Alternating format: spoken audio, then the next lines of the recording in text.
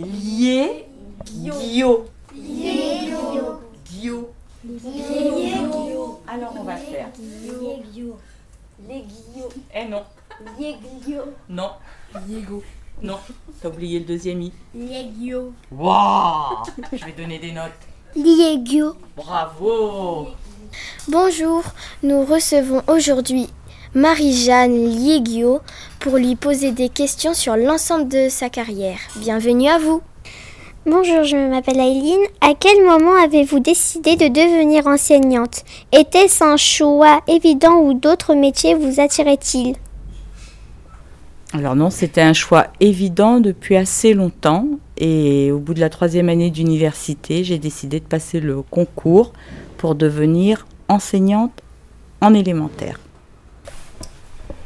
Bonjour, je m'appelle Chalvi. Vous travaillez en petite section depuis 1992. Est-ce un choix d'être resté sur ce niveau presque toute votre carrière ? Est-ce un niveau difficile ? Alors oui, c'est un choix d'être resté sur ce niveau. C'est un niveau très difficile, très compliqué, surtout quand on vient d'élémentaire, où j'avais exercé auparavant. On trouve que les enfants sont très petits, qu'ils ne comprennent pas ce que l'on leur dit, alors qu'en élémentaire, quand on vous dit « asseyez-vous », vous asseyez. Les petits, si on leur dit « asseyez-vous », mais ils ne s'asseyent pas. Donc il faut s'habituer à des enfants de 3 ans. Et après, c'est que du bonheur. Si vous aviez exercé sur un autre niveau de classe, lequel auriez-vous choisi ? Alors ça, c'est une très bonne question. Je pense que j'aurais pris un CE1 ou un CM1.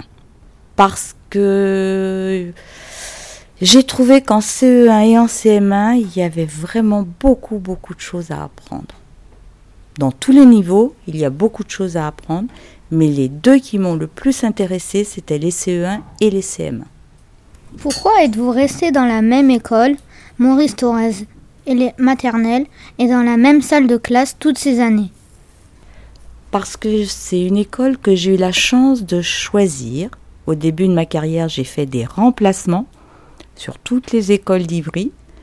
Et j'ai trouvé qu'à Maternelle Thorez, l'ambiance, la bienveillance, le travail fourni pour que les enfants progressent était ce qui me correspondait le mieux. Et je n'ai jamais voulu quitter l'école. Quant à la classe, quand on a une classe d'un certain niveau, petite section CM1, en général, on ne change pas de local. Bonjour, je m'appelle Léonella. Avez-vous gardé toutes les photos de classe de votre carrière ? Oui, j'ai toutes les photos dans un très gros classeur. Toutes les photos de tous les niveaux, de tous les enfants. Bonjour, je m'appelle Yacine. Avez-vous des anecdotes rigolotes avec toutes les classes de petite section ? Si vous en avez une, pouvez-vous nous la raconter ? Oui, des anecdotes, il y en a vraiment beaucoup. Il y a les très drôles, les moins drôles. Mais moi, je me souviens de ce qui était le plus tendre. Un petit garçon m'avait dit, un jour quand je serai un papa, je t'achèterai des fleurs. Ou quand les enfants se trompent en parlant, ils disent, c'est par exemple mon tien, pour dire le mien, le tien. Ils confondent. Ils sont en train d'apprendre à parler et quelquefois ça nous fait bien sourire. Bonjour, je m'appelle Katharina. Je me rappelle que j'étais dans votre classe en petite section. On avait fait des couronnes dorées. On avait aussi des sortes de sageux dorés et bleus.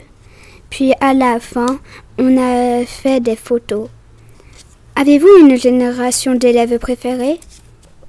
Non, il n'y a pas de génération d'élèves préférés, mais il y a des années où on se souvient plus d'une classe pour des raisons différentes. Parfois parce que les enfants étaient très drôles, d'autres fois parce qu'ils étaient très travailleurs, d'autres fois parce qu'ils étaient très attachants. Donc on se souvient toujours de certaines classes, plus que d'autres, c'est vrai. Mais pour moi, on reste attaché à toutes les classes. Bonjour, je m'appelle Elisia. Je suis en CM1 B. Le métier d'enseignante est un travail d'équipe et aussi un métier où l'on est beaucoup en contact avec les parents. Est-ce difficile en quotidien ? Alors, il faut redéfinir difficile, peut-être. Difficile, je ne sais pas si c'est difficile. Ça prend beaucoup de temps, il faut beaucoup réfléchir, il faut peser tous les mots avec les parents, tous les mots avec l'équipe d'enseignants, s'adresser toujours avec bienveillance aux enfants et exiger quand même le maximum de leur capacité. C'est difficile parce que ça prend toujours beaucoup de temps et on ne s'arrête jamais de réfléchir. On ne s'arrête pas le soir, on ne s'arrête pas le week-end, on ne s'arrête pas pendant les vacances. Si on trouve pendant ces vacances quelque chose de très intéressant pour la classe, on l'achète tout de suite.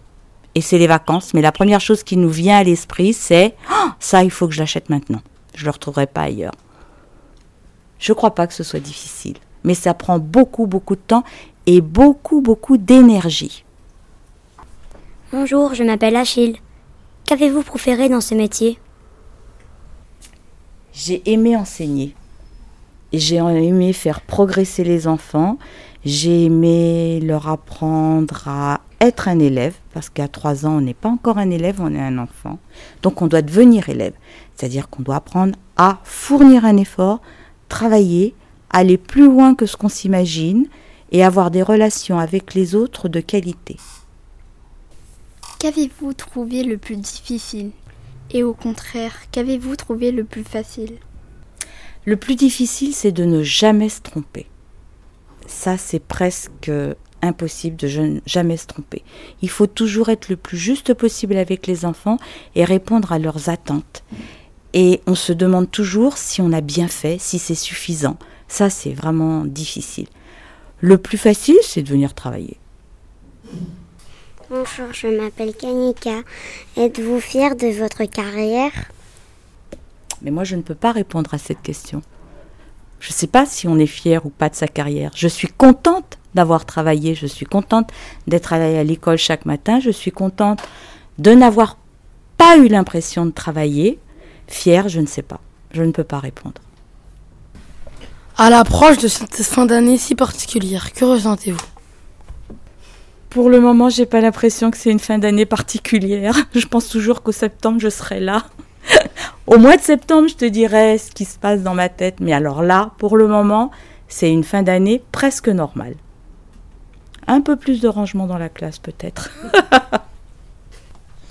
Merci d'avoir répondu à toutes nos questions. J'espère que tout va bien se passer pour la suite. On vous souhaite plein de nouvelles aventures. Merci à vous d'avoir posé les questions et merci à vous d'avoir pensé à une émission sur quelqu'un qui part en retraite.